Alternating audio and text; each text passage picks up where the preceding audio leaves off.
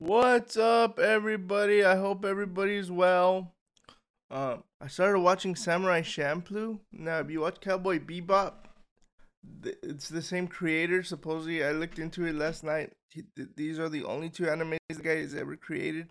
I lean more towards Samurai Champloo because it's a little more action packed and it's just violent all around. It's pretty dope. You should check it out. But that's all I got for you guys. Remember, follow me, Punch in the Mouth Official on Instagram, official_PITM on Twitter. I know I've been taking a while to get the YouTube channel back and running. I'm just waiting to get more RAM to help the videos flow a little bit better. But we'll see what happens. Keep an eye out on the Instagram, and I'm gonna start the Substack at the latest next week. I'm telling myself that. Look, I've been doing good with these shows. Wednesdays at 4, Fridays at 9. Alright, later, guys. Deuces.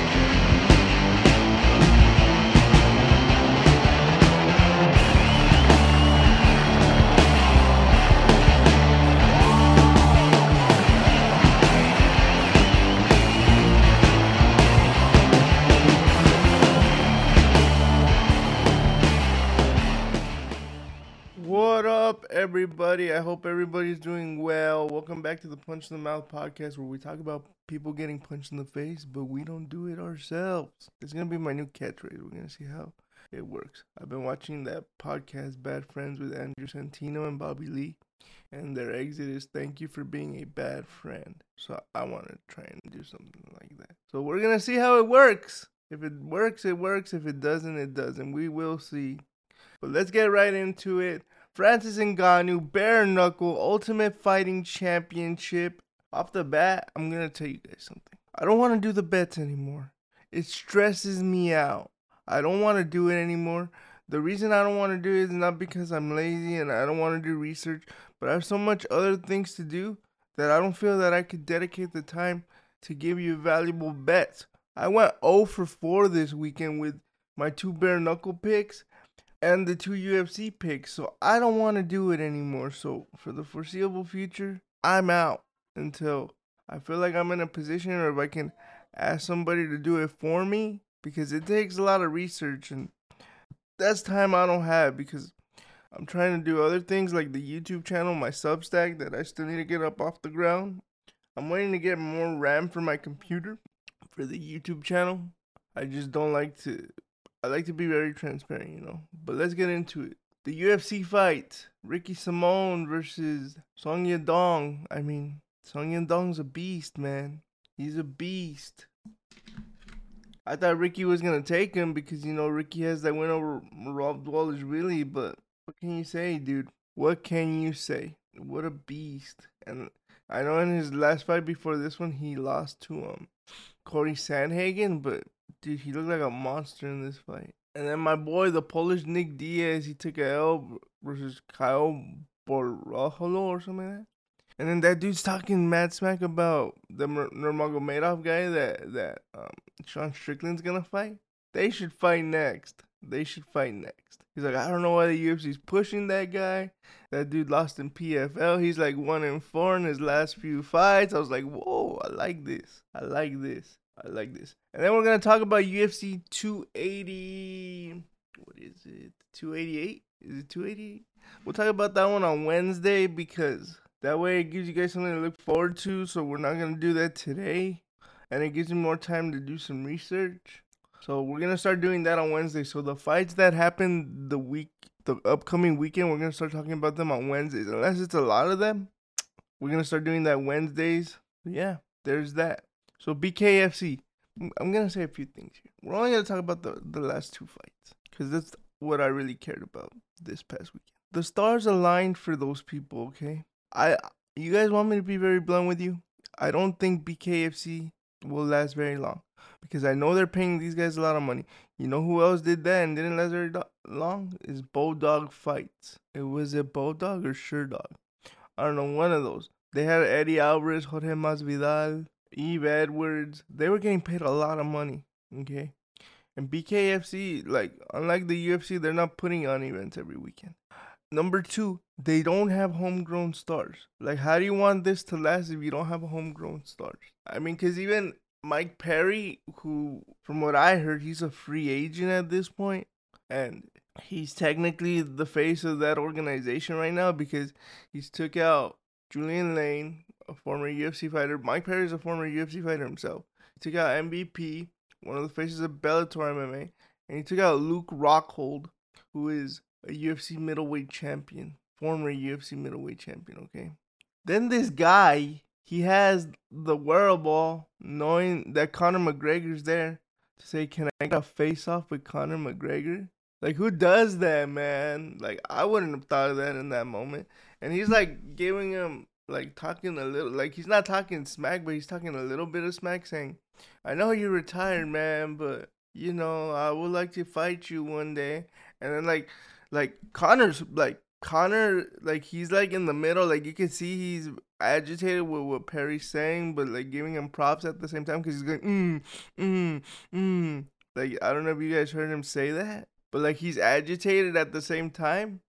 And I don't know how Conor got his hands on the belt. Like, first of all, as a promotion, don't let him disrespect you like that.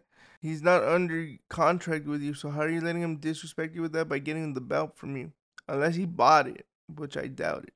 Like, how do you let him grab the belt? And then the guy comes out and says, oh, well, we got that free promotion for free. Like, what? No. Conor was there for himself, okay?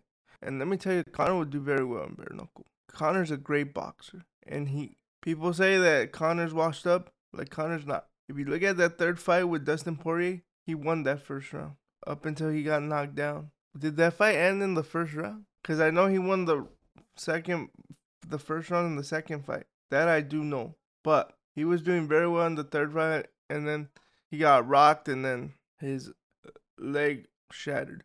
But if what they say is true, Conor was training injured in that fight. He was ready to go out in a wheelchair, he said. But we'll see, man. I don't believe Conor's done. I can still see the fire in him. It was very interesting to see him there with Eddie Alvarez and Chad Mendes, right? Two guys he had fought in the past. And of course, Chad officially retired from competition. I remember the first time I saw Chad, I want to say it was in the UFC, even though I would watch WEC a lot. I want to say it was in the UFC, and I saw him coming up. I remember the first fight I really was excited to watch him fight was his first fight with Jose Aldo. Because, like, I was already tired of Jose Aldo being champion, so I wanted Chad to win. And I remember being at my buddy's house. We were at his house, and we were eating Jack in the Box. And, you know, that's when Aldo, they were on the cage, and Aldo just turned around and kneed him into oblivion. I remember eating, and, like, the food almost fell out of my mouth because of how gross that knockout was. Because I think Canelo even fought that day, too, if I'm not mistaken. Let me check. And then we're going to get into the Francis Ngannou situation. But let me check. Let me make sure. 179. No, not 2-1. Okay, hold on. Let me see if I can get the original one. See, 142. January 14th. Let me see if that was back in 2012. Damn, that was like, I don't think I even graduated high school by then, yeah. No, because I graduated in June. I want to say Canelo fought that day too. I don't know. But yeah, man, I remember the food coming out of my mouth, so it was nice seeing Chad finally retired. Aldo's still boxing. But look at, Aldo's smart. He went the boxing route. Like, that's where the money is. I don't care what Dana says saying going out of business. I went too far. I guess not, because Canelo fought Kermit Crintron in Mexico City on November 26, 2011, and then the following fight, he fought Shane Mosley, which was until the 5th of May of 2012. It's crazy. Canelo's only lost twice. He's going to fight John Ryder this weekend. Is this John Ryder guy any good? Let's see his record. I don't know anything about him. 32-5. It's not bad. How old is this dude? He's 34. Yeesh. That's kind of old. How old is Canelo? Canelo's 32. Okay. So, I was wrong, but going back to Chad, he was the man. Congratulations, Chad, on a victory. And he says part of the main reason is that he's done fighting is because is not a necessity anymore. He was already saying that before the fight, so you could already get that feeling, you know. So we'll see what happens. As far as Eddie Alvarez goes, I don't know how long his contract with BKFC is. That guy is a dog. That fight was nuts. With all the praise I just gave it, this sport is brutal. The stars aligned for them. There was nothing, because let me tell you something. BKFC isn't as successful as it was last weekend because, let's be honest, the UFC card was very lackluster. If it was on this weekend, nobody's watching because you're picking Henry Cejudo versus Aljamain Sterling all day. You're picking the Canelo Alvarez fight all day. So the stars aligned for them. I don't know how long this. I don't feel it's gonna be around for years to come. I just don't, because one, they don't have homegrown stars, and two, it's just too gruesome. The only way I see it happening are two ways. It gets sanctioned everywhere, because the UFC had that same problem, that they were only sanctioned in Nevada, and then they got sanctioned everywhere else. Like, look how long it took them to get sanctioned in New York. But I will tell you one thing. I'd rather watch bare knuckle all day over slap fighting. Like, dude, get out of here with that bullshit. Please. Like, why didn't Dana go into bare knuckle instead of slap? Well, I know why. Because he'd rather the UFC get more talent than having... I don't like saying washed up. I like saying past their prime fighters. But yeah, Mike Perry's the face of BKFC, but he says his contract's up, so I don't know where he would go next. Sorry about that if you heard it. But I would see him re-signing with BKFC. And another thing is, remember when they signed with Triller? That was horrible. Like, why didn't they listen to me? I told everybody. I'm like, that company's not gonna last. I did tell everybody. Don't tell me I didn't, because I did. I told everybody. Just if you didn't listen, that's not my fault. You know? That company's horrible. How are we doing on time? All right, let's talk about Francis and then what I believe is gonna happen. Here's what I believe. So Chatri Citrotong came out the other day, and he said, "This is what he said. This is what Chatri had to say. For sure, one can give him the biggest offer on the table out of all of his bids, but it has to work for him, and it has to work for us," said Citrotong. When Helwani asked if Ngannou heard his value by waiting to sign, Citrotong added, I think there is going to be big news on Francis shortly, and I think he's taking his time. From the few interactions I've had with Francis, he's very thoughtful and methodical and careful, and in the same time, he's a very principled man. That's the one thing I've learned about him. He does things on principle, and a dollar here and a dollar there won't sway him away. It's principles. Okay? He goes on to say, Citrotong also believes that Ngannou can run through any heavyweight division in any company besides one championship. A remark that could be seen as a negotiating tactic to get the Predator to want to sign with his company. Regardless, Citrotong is confident Ngannou will feel challenged in one championship and looks forward to meeting him on April 26th. Okay, like he's saying right here, it's principle, right? Principle this, principle that. He's saying all this. Like, this isn't stuff we didn't already know, right? Like, we already knew it wasn't money Francis was after. It was something else. Now, let's fast forward. This came out yesterday. And apparently, according to this, here, let's read this one. The title is, we offered Francis Ngannou $20 million guaranteed, but the money wasn't enough. Okay, what I wanna make very clear is, they put out another statement saying it wasn't a financial issue. It's just something else he's asking for that they're not able to give him is what makes him say no. One Championship, one of the biggest combat sports promotions in the world, is preparing for its U.S. debut this Friday, an event that will be hosted at the sold-out First Bank Center in Colorado. The card is being headlined by former UFC flyweight champion Demetrius Johnson, and he will be defending his one flyweight title against rival Adriano Moraes in their third battle between each other. One, which features MMA, Muay Thai, kickboxing, and submission grappling bouts, is perhaps the most unique combat sports promotion, a label that brings pride to its founder and chairman, CEO Chatri Citrotong. The Thai entrepreneur spoke exclusively to the Daily Star Sports about the importance of one's first venture into America, the tough journey it's been on to get to this point. The tough journey he has been on to get to this point. At the lowest points in my life here in America, I had one suitcase with my life belongings, living on one meal a day, on €3 a day, £4, $4, $4. Citro Tong said, "Hey, bringing the entire world of mixed martial arts and introducing it to American fans is very surreal, and at the same time, I'm overwhelmingly feeling a deep gratitude. I'm overwhelmingly feeling of deep gratitude because America gave me the opportunity to make something of myself, coming from literally nothing. It gave me financial resources to start one, and in essence, I lived the American dream." Citrotong has a busy few weeks traveling to New York, San Francisco, and Los Angeles as he met up with former UFC heavyweight champion Francis Ngannou to discuss a potential deal to bring the Predator to one championship.